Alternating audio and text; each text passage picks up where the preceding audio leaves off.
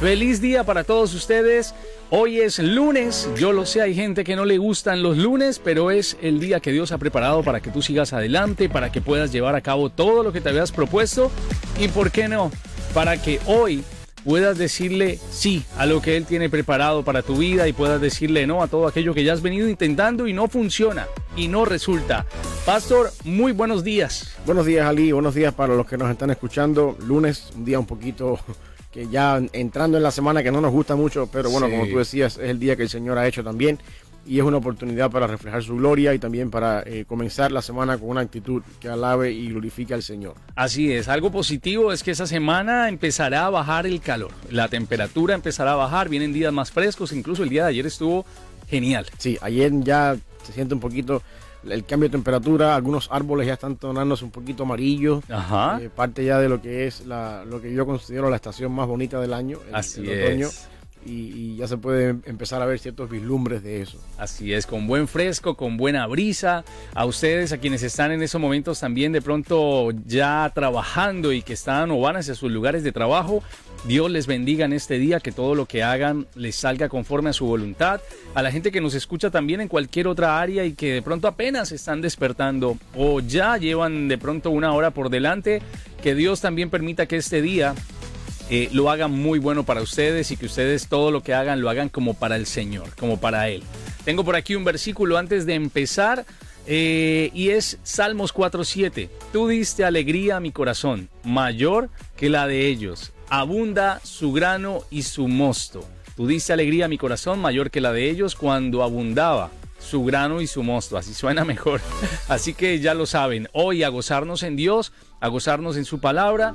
Y pastor, en lo que de pronto no nos podemos gozar mucho en estos momentos es en lo que está pasando con nuestros jóvenes, ¿no? Creemos que, yo siempre he dicho, llegar el domingo a la iglesia y de pronto ponerle a ese joven que ya tiene 12, 14, que comienza una preadolescencia, ponerle a pintar el arca de Noé no es suficiente. O ponerle a leer ciertos versículos de la Biblia y a dramatizar y hacer, no es suficiente. Hay que empezar a entregarles palabra y hoy tenemos pues unas estadísticas bastante preocupantes de aquellos jóvenes que cuando entran al college se les olvida todo lo que Dios había puesto, esa semilla que creíamos nosotros Dios había puesto en sus corazones. Sí, mira, hay un porcentaje de la población en los Estados Unidos, especialmente entre la generación de los millennials, que son aquellos que nacieron después de los 85 hasta los 2000 aproximadamente. Yo entro en esa generación. Que hoy en día es lo que se le empieza a llamar en inglés los N-O-N-E, personas que no están asociadas a ninguna iglesia. No estamos hablando de personas ateas, estamos hablando de personas que rechazan la fe y están abiertamente en contra de la fe. Estamos hablando de personas que toda su vida crecieron en una iglesia y fueron parte de un ministerio de niños, como tú decías, pintaron el arca de Noé en la escuela dominical, estuvieron involucrados en las escuelas bíblicas de vacaciones, en todos los eventos. Y eventualmente cuando llegan a la edad que salen de casa para ir al college o para ir a alguna universidad, se desconectan de la iglesia y empiezan a vivir una vida desasociados a la iglesia como tal. No van a ninguna iglesia, no pertenecen a ningún lugar, no se dicen ser miembros de ninguna iglesia, pero al mismo tiempo no dicen que son ateos ni van en contra de la fe. No hay conexión con la iglesia en ningún sentido. Esto es lo que se llama los non. Básicamente no van a la iglesia, no tienen ninguna afiliación. La cuestión con este asunto es que cada día, cada año, esta estadística crece más. Los nons en estos momentos en los Estados Unidos son aproximadamente el 30-40% de los jóvenes en esa edad, de las personas, no todo el mundo, vamos a tener en cuenta que estoy hablando de ámbito cristiano, no todos los millennials nacieron en una iglesia, no toda la gente de esta generación nació en iglesia. Estoy hablando del 30-40% de las personas que toda una vida fueron cristianos porque sus padres los llevaban a la iglesia, se bautizaron en algún momento determinado y básicamente la mitad de estas personas hoy en día se desconectan de la iglesia, tienen sus hijos y no los están trayendo nunca a la iglesia. Básicamente se consideran no atienden a ninguna iglesia, no están afiliados a ninguna iglesia. Y esto es una cifra alarmante, Ali, porque cuando tú te pones a mirar, estamos hablando de personas, de niños que toda una vida los padres los llevaron a la iglesia, estuvieron ahí, pasaron por todas las clases de la escuela dominical a medida que fueron creciendo, se bautizaron, participaban en las cantatas de Navidad de niños, participaban en todos los programas que la iglesia como niño hace, y de buenas a primeras llegan a la universidad, se desconectan de la iglesia y no van más a la iglesia. Esto es alarmante en el sentido de la continuación del legado de la fe a las próximas generaciones que tenemos en nuestra vida. Y yo creo también es una estadística, ¿no?, que hace pensar a la iglesia en el sentido qué estamos haciendo en nuestros programas de niños, qué estamos haciendo con estas personas que eventualmente cuando llegan a una universidad o a un college donde se tienen que enfrentar a un profesor que tiene un doctorado en cualquier cosa que quiera creerlo por ahí, que tiene conocimiento equivocado, pero tiene conocimiento, te pone a pensar y te derrumba tu teología que fue formada en la escuela dominical cuando pintabas el arca de Noé. Y de buenas a primeras, tú llegas al punto de decir, bueno, a mí yo no es que digo que no existe Dios, es que sencillamente esto no va conmigo. La nueva realidad que estoy descubriendo en mi vida, estas nuevas cosas que he aprendido a través de este profesor, no encajan en lo que se me enseñó toda la vida en la escuela dominical y crean un caos y una confusión. Y eso es un problema que estamos teniendo nosotros en nuestras iglesias. Yo estoy en contra de eso mismo que tú decías, de que los programas de niños se conviertan en, vamos a hacer un daycare para que los padres puedan atender el culto sin ninguna distracción, y mientras tanto le damos a los niños ahí algo para que puedan dibujar, colorear, y cuando se acabe el culto los traemos otra vez al santuario para que estén con su familia. Ese es el reflejo muchas veces de los programas nuestros hoy en día de jóvenes, de niños. Y ya una vez que los jóvenes entran en la etapa de la adolescencia, que ya el arca de Noé y la pintura de los animales no es tanto, se convierten los programas de jóvenes en un entretenimiento, películas, cine, pizza, y no hay una solidez en cuanto a la palabra, no hay un conocimiento bíblico que hace que los niños puedan pensar, que preparas a los niños en su etapa temprana para estos ataques intelectuales que vienen después en un college y en una universidad. Y ese es el resultado de esta cantidad de personas que encontramos hoy en día en un mundo donde básicamente la filosofía es, ya yo probé la iglesia toda mi vida y esto no me responde las preguntas de la vida. No voy a ser un asesino en serie, no voy a ser una persona un ladrón, un estafador. Tengo ciertos principios que me han enseñado, pero la fe cristiana no me da la respuesta que yo necesito. Y por lo tanto yo vivo una vida neutral. No estoy metido en las cantinas, no estoy metido en los bares, no ando en vida inmoral, pero sencillamente no creo que la iglesia responde a mi necesidad. Se puede catalogar como esas personas que se creen buenas a su manera, ¿no? De que de pronto digo, no le hago mal a nadie, no tomo, no fumo, sí, simplemente me mantengo en mi casa, soy una persona tranquila, no tengo por qué ir a la iglesia. Sí, y estadísticamente hablando, en los Estados Unidos, el 70% de la población de los Estados Unidos en estos momentos vive así. Piensa y vive así. Sí. Tengo aquí algo y dices que la mayoría de los noms alguna vez se identificaron como cristianos, estuvieron diciéndole a la gente, sí, claro, yo soy cristiano porque creo, pero alrededor del 40% de los adultos entre 18 y 29 años hoy se denominan como noms, o sea, no son ninguno, no son nada, al igual que muchas personas dicen mayores de 65 años, alrededor del 20%, aproximadamente un tercio de los que votaron incluso en las pasadas elecciones en el 2020 no tienen afiliación religiosa hacia ninguna denominación. Sí. El problema es que eso es lo que yo le digo. Tu perspectiva cristiana y lo que se te forma a ti en tu vida cristiana, de cierta manera u otra, influye en tu vida social, en la forma en que tú haces las elecciones presidenciales de una nación. Y todo esto es un problema que yo creo, por eso es que estamos trayendo la coalición en este programa. Yo creo que todo esto se puede resolver a temprana edad con un buen trabajo en una iglesia local. Y porque hay un porcentaje, nosotros somos un porcentaje de personas que se nos educó bien en la iglesia, se nos enseñó bien, se nos hizo un buen trabajo y hoy estamos acá. Y bueno, en el caso mío, yo soy pastor, tú vas a una iglesia, tenemos convicciones y sabemos, nunca se nos ocurriría hacer un non.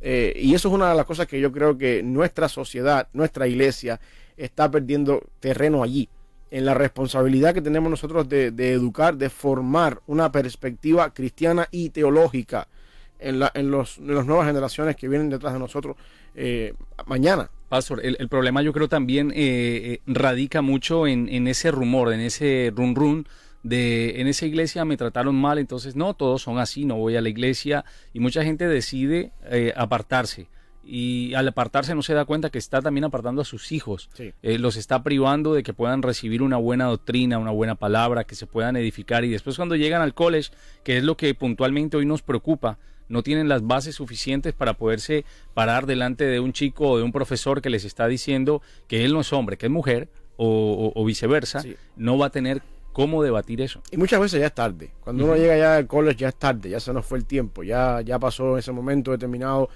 No hay convicciones que se formaron a tiempo en este muchacho, en esta persona. Vienen los problemas de la vida, vienen las tentaciones, vienen las meteduras de pata, y luego después pasa la etapa de la vida en que ya se fue esta adolescencia, se fue la juventud, los 20, empieza uno a caer en el tema donde ya me casé, tengo mis hijos, y entonces ahora viene el otro problema. ¿De qué forma yo hago con mis hijos lo que hicieron conmigo? Y entonces encontramos una cantidad de millennials, que es el caso, como te digo, mi generación, que ya está pegando los 40 años, en dos perspectivas diferentes de la vida. La eterna juventud que nunca se termina, y yo tengo amistades mías de la escuela que tienen mi edad, casi 40 años, y todavía andan solteros y sin compromiso, pensando que son todavía el príncipe azul de cualquier muchacha por ahí. Sí. Y viviendo la eterna juventud, y después cuando tengan hijos, lejos de hijos, serán nietos lo que van a tener por la diferencia de edad, pero bueno. O tienes el otro caso, personas que se casan a tiempo, tienen su vida a tiempo, pero empiezan cuando yo era niño, mis padres me llevaban a la iglesia. Cuando yo tenía, yo me acuerdo de mi infancia creciendo en la iglesia, yo no tengo eso con mis hijos. Y empiezas a crear una desconexión entre una generación que toda la vida creció así y la siguiente generación que no puede proveer eso para sus hijos porque se consideran consideran, va a quedar redundancia, que la iglesia no provee la respuesta. Una de las cosas que sucede con esta generación es que sienten la nostalgia de que toda mi infancia yo crecí en una iglesia y de buenas a primeras ahora la iglesia yo no se la puedo proveer a mis hijos, o en mejor de los casos no se la quiero proveer a mis hijos porque yo no creo que la iglesia tiene las respuestas para la vida que a mí no me pudo dar y por lo tanto no se las puede dar a mis hijos. Y entonces en ese sentido creas entonces un niño creciendo a la deriva en un mundo donde yo estoy educando a mis hijos por principios que yo considero que puedan ser principios bíblicos o principios morales correctos, pero que no necesariamente están afiliados a una iglesia o denominación, porque en realidad ya yo probé esto de niños y esto no me proporcionó lo que yo necesitaba. Y esa es una responsabilidad nuestra como iglesia de enseñar, educar y formar, ¿no? Una perspectiva, como decía ahorita, cristiana, pero no solamente cristiana, sino también teológica, en nuestras generaciones, para que cuando lleguemos al día en que estemos delante de una universidad o de un profesor y empiecen los ataques intelectuales a mi fe, yo puedo decir, yo sé dónde estoy parado, yo sé lo que yo creo y a mí nadie me va a mover de mi posición teológico-cristiana donde yo estoy. Y eso es una responsabilidad nuestra como iglesia. Mira, no es más allá de que su hijo le llegue con ropa negra, uñas pintadas, que se tatúe o que se ponga aretes o qué sé yo. A veces el joven que definitivamente dice no decido creer en nada es aquel que usted ve mejor presentado y ha creado ya una teología, ¿no? Una filosofía que ha adaptado en el college, viene de pronto con amigos que le están diciendo, mira, tú eres producto del cosmos, eres producto de cualquier otra cosa, y lo creen, que es lo peor. Jóvenes que de pronto en algún momento estuvieron basando su vida en lo que decía la palabra de Dios y guiados, pero llegan a otro ámbito donde no tuvieron las herramientas necesarias, no hubo la enseñanza necesaria, y definitivamente se derrumba todo lo que ellos creían Dios tenía para ellos. No, y déjame decir algo más. En el mundo nuestro hispano, viviendo en un país que no es el nuestro, se hace más difícil todavía, porque nosotros estamos lidiando con una cultura que no es nuestra. Estamos en casa, tenemos una cultura de nuestro país. Esto lo hemos hablado otras veces ya. Sí. Nuestros hijos están recibiendo un bombardeo nuestro constante. Usted no es americano, usted es de tal país, usted no come mac and cheese, usted come tacos y un bombardeo el día entero. Usted es mexicano, usted es cubano, usted es del país que vengamos, y nuestros hijos nunca han estado allí. Entonces nuestros hijos viven van a la escuela, donde en la escuela las clases de historia o las clases de deporte, todos son fútbol americano, todos son, que si yo, Washington, la historia americana, la guerra de independencia, que si, y mis hijos dicen, bueno, esto, encima de todo eso que sucede en los nons, en una cultura americana, donde todos nacen aquí y son parte de acá, en nuestra cultura hispana, se tiene que también, aparte de batallar con todo eso, batallar con el problema cultural que estamos creando en nuestros hijos, cuando les hacemos creer que no son de este país, pero tampoco nunca han sido del país de donde venimos nosotros, y estamos creando otro problema más. En cierta parte como un tipo de presión, ¿no? Sobre lo que ya ellos están cargando con encontrarse o enfrentarse a muchas cosas en el college. Sí, exactamente. Le estamos añadiendo algo exactamente más. Y ahí es donde yo creo que la iglesia juega un papel importante, porque la iglesia, según yo encuentro en Efesios, que es una de las cartas más eclesiológicas en el Nuevo Testamento, y según algunos vislumbres que encontramos en Apocalipsis y otros lugares, la iglesia está compuesta de una población o una cantidad de personas, los redimidos, compuestos de todo pueblo, lengua y nación, y todos tenemos la misma cultura, el mismo idioma, que se llama evangelio, tenemos el mismo Señor, la misma fe, el mismo Dios, el mismo bautismo, y por lo tanto podemos irnos por encima de un patrón cultural y de las cosas que están pasando hoy en día, y encontrar nuestra verdadera identidad en la teología, en la fe y en lo que es la iglesia. Y cuando nosotros como iglesia hacemos bien eso, le dejamos saber a nuestros hijos y los que vienen atrás: usted no es americano, usted no es mexicano, usted no es cubano, usted no es chino, usted es cristiano. Y en esa nomenclatura, por debajo de la fe cristiana, tenemos los cubanos, los americanos, pero eso no es lo que nos une. Lo que nos une es la sangre de Cristo, que nos hace un solo cuerpo, compuesto de todas las lenguas, todos los países, todo lo que somos, y por eso podemos hablar el mismo idioma, el idioma del evangelio. Eso es lo que tenemos que enseñar en las iglesias a nuestros hijos. Aquí no somos cubanos, aquí no somos mexicanos, aquí no somos hondureños, aquí no somos guatemaltecos, aquí no somos americanos, aquí somos cristianos.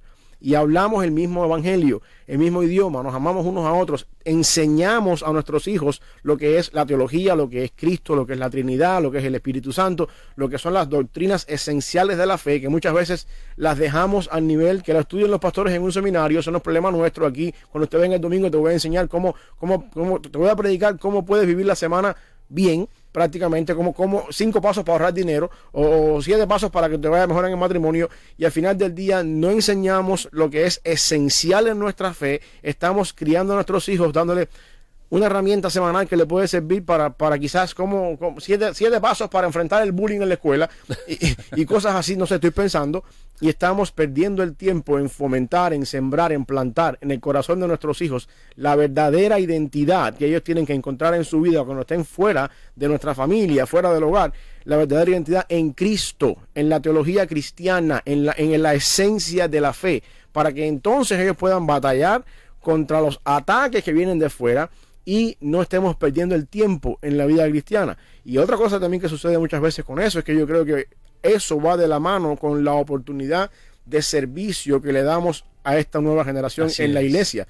Uno aprende a servir, uno aprende a amar al Señor, a conocer al Señor cuando sirve al Señor. Por supuesto, yo no voy a poner a un niño de pastor en una iglesia, ni de maestro, pero hay ciertas responsabilidades que a medida que un niño va creciendo o un joven va creciendo en la iglesia, puede ir tomando. Que no se les está delegando, no se les está delegando y no se hacen parte de la iglesia porque no se les delega, porque es muy joven. Porque va el domingo y se va, atiende y se va, no viene, atiende, se va, no viene, y está en esa lucha en su vida de que voy a la iglesia como uno más, me siento, escucho, me fui.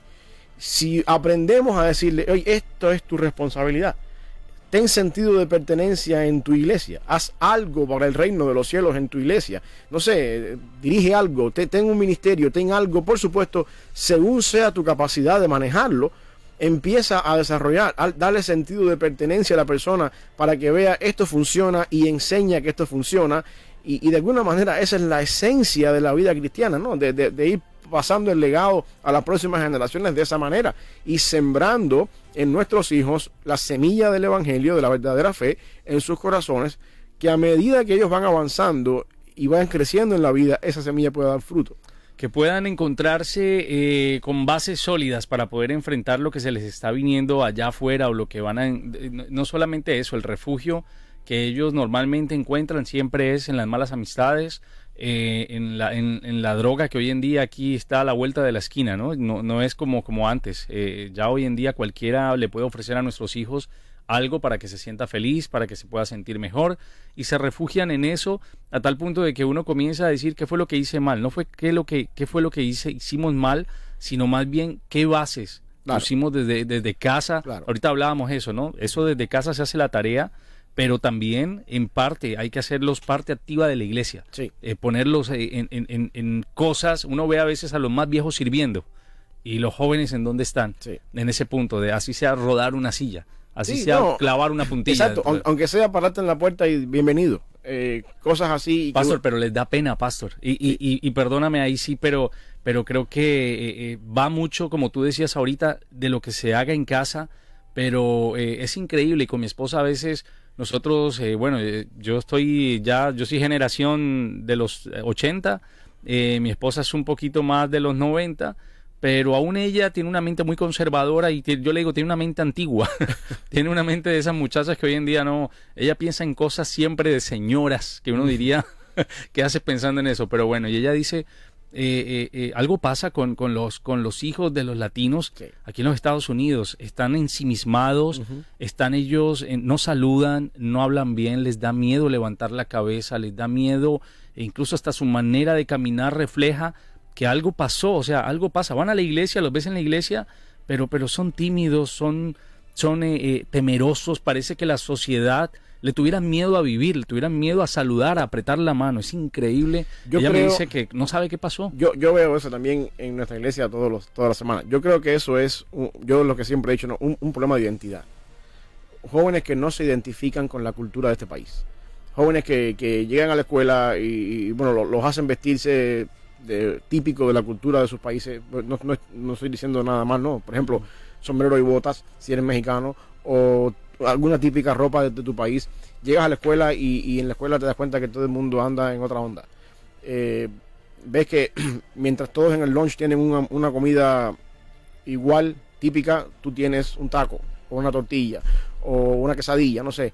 Luego al final, de alguna manera u otra, yo creo que eso es lo que crea cierta crisis de identidad. Hay un recelo a hablar, no quiero hablar porque tengo acento. Y entonces no se me va a entender. Y entonces es ensimismado en un teléfono, no te levantan la cabeza. Yo sé lo que estamos hablando, y eso es lo que yo digo. Nosotros tenemos que luchar por enseñarle a nuestros hijos. No somos ni mexicanos, no somos ni cubanos, no somos ni ningún país que venimos, somos cristianos. Somos cristianos. Nuestra identidad está en Cristo. Nuestra ciudadanía, nuestros papeles, pero decirlo de alguna manera, están en Cristo. Y ahí es donde tenemos que decir, sí, estamos en los Estados Unidos, aquí se practica fútbol americano, que si el quarterback, que si el touchdown, perfecto. Pero mi identidad, lo que yo soy, está en Cristo. Y Cristo es lo que me hace a mí, mi persona, me da mi forma de ser, mi carácter, y entonces quizás de esa manera pudiéramos, no sé, bajar un poquito esta realidad que estamos enfrentando en los jóvenes nuestros, en nuestra cultura hoy en día. Ahora está el caso, en Cristo no hay modas. Está el caso de que esa persona de pronto llega al college y pasa también hasta desapercibida porque sí, se comporta y se viste tal cual la tendencia del momento. ¿Por qué? Porque también se aprendió en la iglesia. Hoy en día es muy fácil para muchas personas con su onda hipster y todo este tema pasar camuflado, ¿no? Sobre cualquier área. El tema es qué posición están tomando, por ejemplo, dentro de una academia y de decir cuando le pregunten algo y le pregunten por qué eres así, por qué soy cristiano y poder responder y debatir el por qué es cristiano, ¿no? Porque todo el mundo al que le preguntas, no, yo creo en Dios, yo soy cristiano. Pero ahí está, volvemos al punto, te congregas, asistes a algún lugar, tú y tus hijos, y en este caso la preocupación es que han dejado a un lado de pronto esas costumbres que uno tuvo en la iglesia, de esa buena costumbre que te enseñaron en casa, de alabar a Dios en todo lugar, de exaltarlo, de orar. No, se olvidó y se dejó a un lado porque sencillamente creo que no era tanto como me lo decían cuando pequeño, sí. O no ha pasado nada. Hay gente que dice, el mundo no se ha acabado, al fin y al cabo no pasó nada. No, y también está aquello de que nosotros no hemos sembrado en nuestros hijos, como digo, la convicción cristiana. Mira, yo estaba leyendo unas estadísticas alarmantes con respecto a la nueva generación de cristianos, la fe nueva, personas que está viniendo a la fe. Y esto estoy hablando ya para el tiempo que estamos hablando tú y yo. Esto es un tema que ya lleva, estas estadísticas son viejas. 20 años prácticamente hace que estas estadísticas salieron, ahora es peor. Josh McDowell escribe un libro que se llama La última generación de cristianos. Estamos hablando a principios de los años 2000, cuando sale este libro.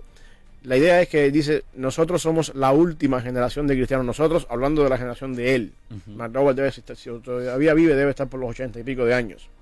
Y él decía en este libro, en estas estadísticas, que cosas que a mí me alarmaron. El 80% de los jóvenes en nuestras iglesias no sabe que Jesucristo se levantó de la muerte.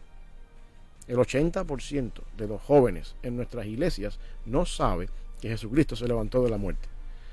Y a los que no saben, a ese 80%, creo que el 75% o más de ellos no les interesa saber por qué sí o por qué no se levantó de la muerte.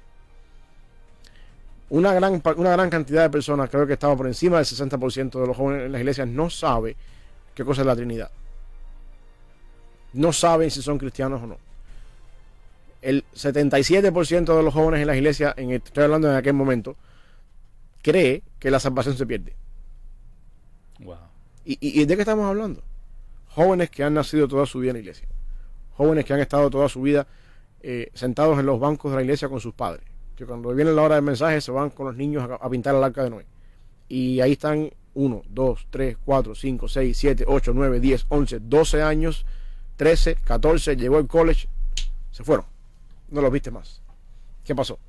¿Qué estamos haciendo como iglesia? Y de luego venimos y decimos, tenemos que enseñar teología a nuestros jóvenes. No, eso es para los seminarios. Eso a los jóvenes no les hace falta eso. Los jóvenes tienen que aprender a batallar cómo ser puros sexualmente. ¿Tú sabes cómo yo aprendo a ser puro sexualmente? Cuando yo entiendo que Dios odia el pecado. Y cuando yo entiendo que Dios es santo. Cuando a mí se me enseña la persona de Dios, la personalidad de quién es Dios, un Dios santo, y lo que Dios siente por el pecado, yo aprendo a tener temor de Dios en relación a lo que dice la Biblia con respecto a la santidad de Dios. La teología como tal es la que nos enseña a nosotros, nos descubre quién es ese Dios de verdad que está en los cielos y nos hace vivir y adorar a ese Dios por lo que Él es. Y no hay nada mejor en un joven que decirle, tú tienes que adorar a Dios y mantenerte puro delante de Dios, no porque es pecado, no porque lo digo yo que soy tu padre, no porque lo dice el pastor que está parado el domingo ahí, porque la Biblia dice que Dios es santo. Y cuando tú aprendes a conocer a ese Dios santo de la palabra tal y como es, el Espíritu Santo se encarga de despertar en ti un temor reverente hacia Dios, que el día de mañana cuando se te presente la tentación, si tú vas a caer, la piensas por lo menos 2 veces. Así es. Hoy en día tú ni siquiera la piensas. Así es. Y lo peor de todo es que comienzan a meterse en tendencias y a creer que lo que le dicen en casa, que lo que escucha tal vez el domingo, no es lo real. Lo real es todos estos movimientos, ¿no? Todo este tipo de ideologías. Y resulta el chico, sin que usted se dé cuenta, metido en algo que no necesariamente es la iglesia. Sí, y si encima de eso, la iglesia solamente es el domingo por la mañana, y si usted va el domingo entre la semana, el miércoles por la tarde, si encima de eso yo estoy en mi casa y yo delego la educación cristiana de mis hijos a la maestra del domingo y en la casa me paso la vida entera viendo televisión o llegando tarde del trabajo, y no me preocupa saber si mis hijos están en el cuarto con un teléfono viendo, vaya a saber tú qué cosa en el teléfono, y no me interesa nada de eso, yo estoy perdiendo el tiempo también en la educación de mis hijos, porque yo no puedo negociar 1 hora del domingo por la mañana y media hora del miércoles por la noche pretendiendo que en esa hora y media semanal Dios va a hacer una obra extraordinaria en mis hijos cuando ellos están conmigo 24/7 en el hogar y yo estoy en mi casa viendo fútbol o viendo la televisión o estoy en el teléfono también yo con mi Facebook, con mis redes sociales, y no me interesa para nada saber si mis hijos están en el cuarto, si comieron, si se bañaron, si andan viendo pornografía en el cuarto. No me interesa para nada eso, solamente lo que me interesa es a la hora de comer, que se coman el plato de comida, y no me importa para nada. Y después el domingo en la iglesia la maestra se encarga de enseñarle la Biblia. Error. Y en su defecto, si no están en el colegio es donde van a pasar la mayor parte del día. Cuando lleguen a la casa, de pronto al llegar la persona cansada o lo que sea, ni siquiera se da la tarea de saber qué está aprendiendo, en el colegio o en el college. Sí. Va a haber como una pared ya, un muro allí, que no lo va a poder derribar un domingo, lo que dices, media hora, 40 minutos de clase. Y si encima de eso, vamos otra vez, si encima de eso, la persona que está en la iglesia sirviendo el domingo con los niños, la maestra de niños, es una hermana, un hermano que siente el deseo de servir al Señor, pero que no tiene ninguna educación teológica, que lo que tiene es un libro que uno le da, mira, esto es lo que tienes que darle al discipulado. Niño. Exactamente, el discipulado, y la persona está ahí divagando, que no sabe ni lo que va a decir, porque no entiende lo que está leyendo. No estamos haciendo nada. Nuestra educación cristiana en las iglesias, yo no quiero sonar pesimista con esto, pero la realidad nos está enseñando que la educación cristiana en nuestras iglesias del siglo XXI está paupérrima, demasiado pobre. Y la realidad de las iglesias en nuestro tiempo básicamente es esa. Nosotros no estamos creando, no estamos en una generación de personas, de niños que son adolescentes ateos, que hacen campaña en contra de la iglesia. No, estamos creando algo peor todavía, que es niños que no ven la iglesia como un enemigo del Estado, como en el caso de los comunistas, pero sencillamente que ven la iglesia como algo que ya yo probé y no me interesa. Es muy diferente cuando yo puedo decirte a una persona que es ateo y que está abiertamente en contra del Señor. Es muy diferente cuando mi conversación con esta persona es: prueba lo que tú nunca has visto, como le decía, como le dijeron a Andrés, ven y ve que Cristo es bueno, tú nunca lo has probado, ven y ve. Pero ¿de qué forma yo me lo puedo enfrentar a un niño que hoy en día es un adolescente y le puedo decir, mira, el evangelio funciona, cuando en su realidad no funciona porque ya lo he probado toda mi vida? Así es. Se me hace más difícil a mí. Entonces, venir con el evangelio a una persona que piensa que porque ya lo probó, mal probado, le es malo el evangelio, a una persona que nunca en su vida lo ha probado. Entonces, al final del día, lo que estamos haciendo nosotros con la falta de educación teológica en nuestras iglesias es creando un problema mayor, creando una generación de jóvenes con una base equivocada para decir el evangelio no funciona. Cuando en realidad el evangelio sí funciona, lo que pasa es que usted lo aprendió mal. Y es peor lidiar con una persona que piensa que eso ya lo probé y no funciona, a una persona que nunca lo ha probado y que quizás por curiosidad lo va a probar y decir, bueno, esto puede ser o no puede ser. Pastor, y lo más difícil de todo es que no estamos engañando a nadie más, sino a ellos y a nosotros mismos, haciéndoles creer que con ir el domingo es suficiente, con estar en una iglesia y hacer parte de un ministerio ya es suficiente. Y cuando ellos crezcan y tengan las dificultades, por eso ninguno quiere tener hijos hoy en día, por eso ningún niño está pensando en una familia en estos momentos, por eso ningún joven que esté en el college en estos momentos lo único que quiere es ser youtuber, influencer o querer ser cualquier otra cosa, menos crear el propósito de Dios, ¿no? El modelo de lo que debería ser una familia. Y se están engañando ellos mismos, y lo que dices totalmente cierto. Personas frente a iglesias que creen que lo que hay que traer es distracción, que creen que lo que hay que traer es de pronto un modelo cada fin de semana, una actora que cuente su testimonio, y con eso vaya y venga. Y yo me pregunto con respecto a eso, porque la tendencia hoy en día muchas veces es tenemos que hacer algo llamativo para que los jóvenes vengan, y bueno, ahí entran toda esa cantidad de ideas que a veces yo digo es absurdo, pero bueno, y vemos conciertos cristianos, vemos el rapero no sé quién que viene, vemos que el servicio de jóvenes también te parece una discoteca, y tú dices, pero ¿por qué? Porque tenemos que llamar la atención, y la pregunta mía es, ¿para qué? Tenemos que hacerle sentir el ambiente del cual viene, traerlo a la iglesia. Y la pregunta es, ¿para qué? Para que no se vaya y se quede cómodo en lo que él hacía antes. Y luego después lo hacemos la próxima semana, y lo hacemos la próxima semana. Lo que estamos haciendo es entreteniendo. Así es. Entreteniendo a las personas. De manera que lo que tenemos es, si todos los viernes tenemos un culto de jóvenes que ya llena el templo, lo entretenemos, y después, ¿qué? Así yo no quiero un grupo de jóvenes en la iglesia.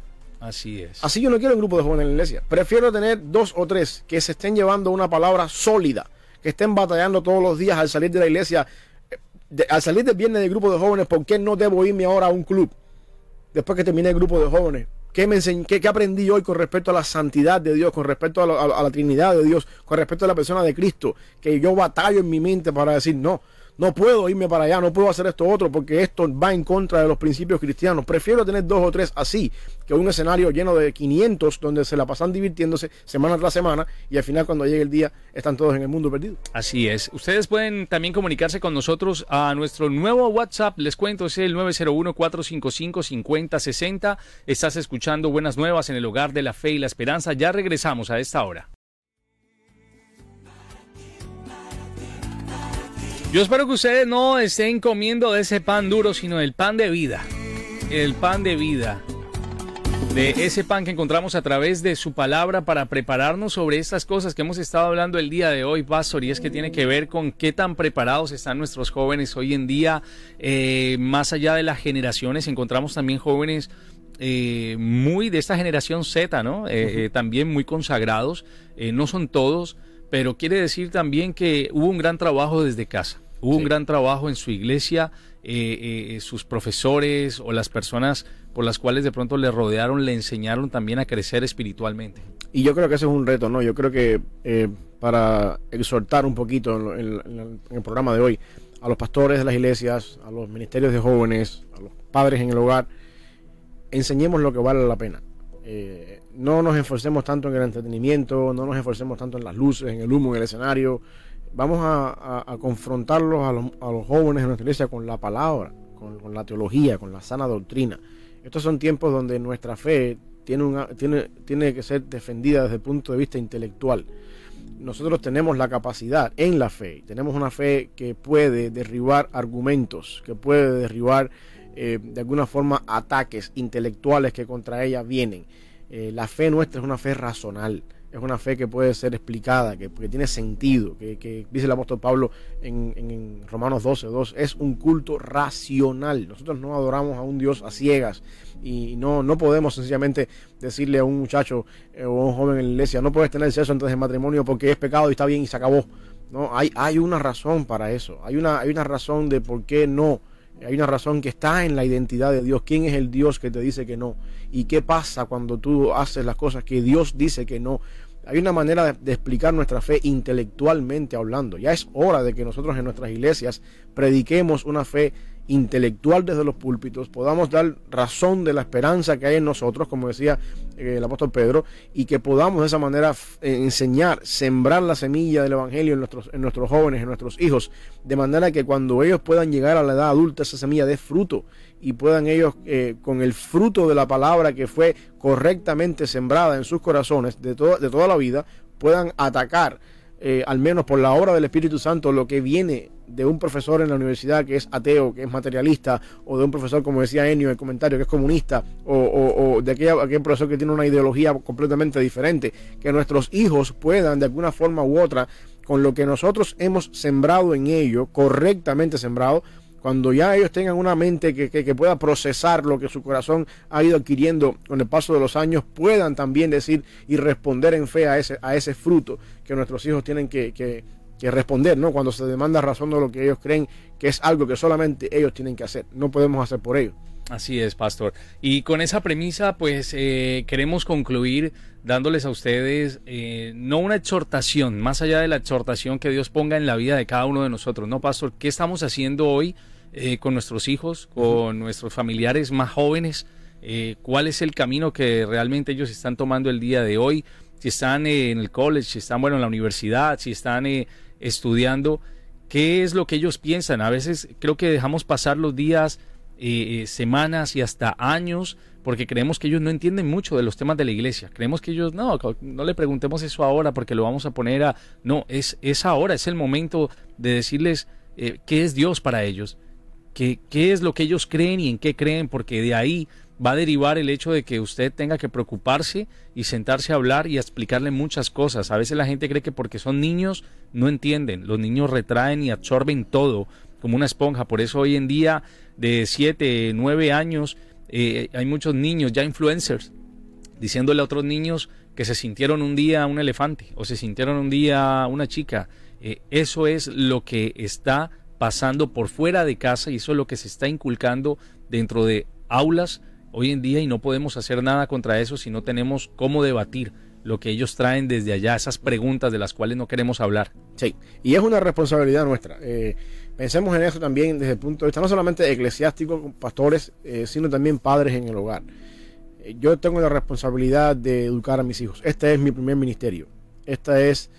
Dios me va a rendir cuentas a mí por la forma en la que yo invertí mi vida en mis hijos y en lo que formé en ellos, en lo que yo fui creando en su carácter y en su vida. No dejes para la iglesia lo que solamente puedes hacer tú. La iglesia es una ayuda secundaria.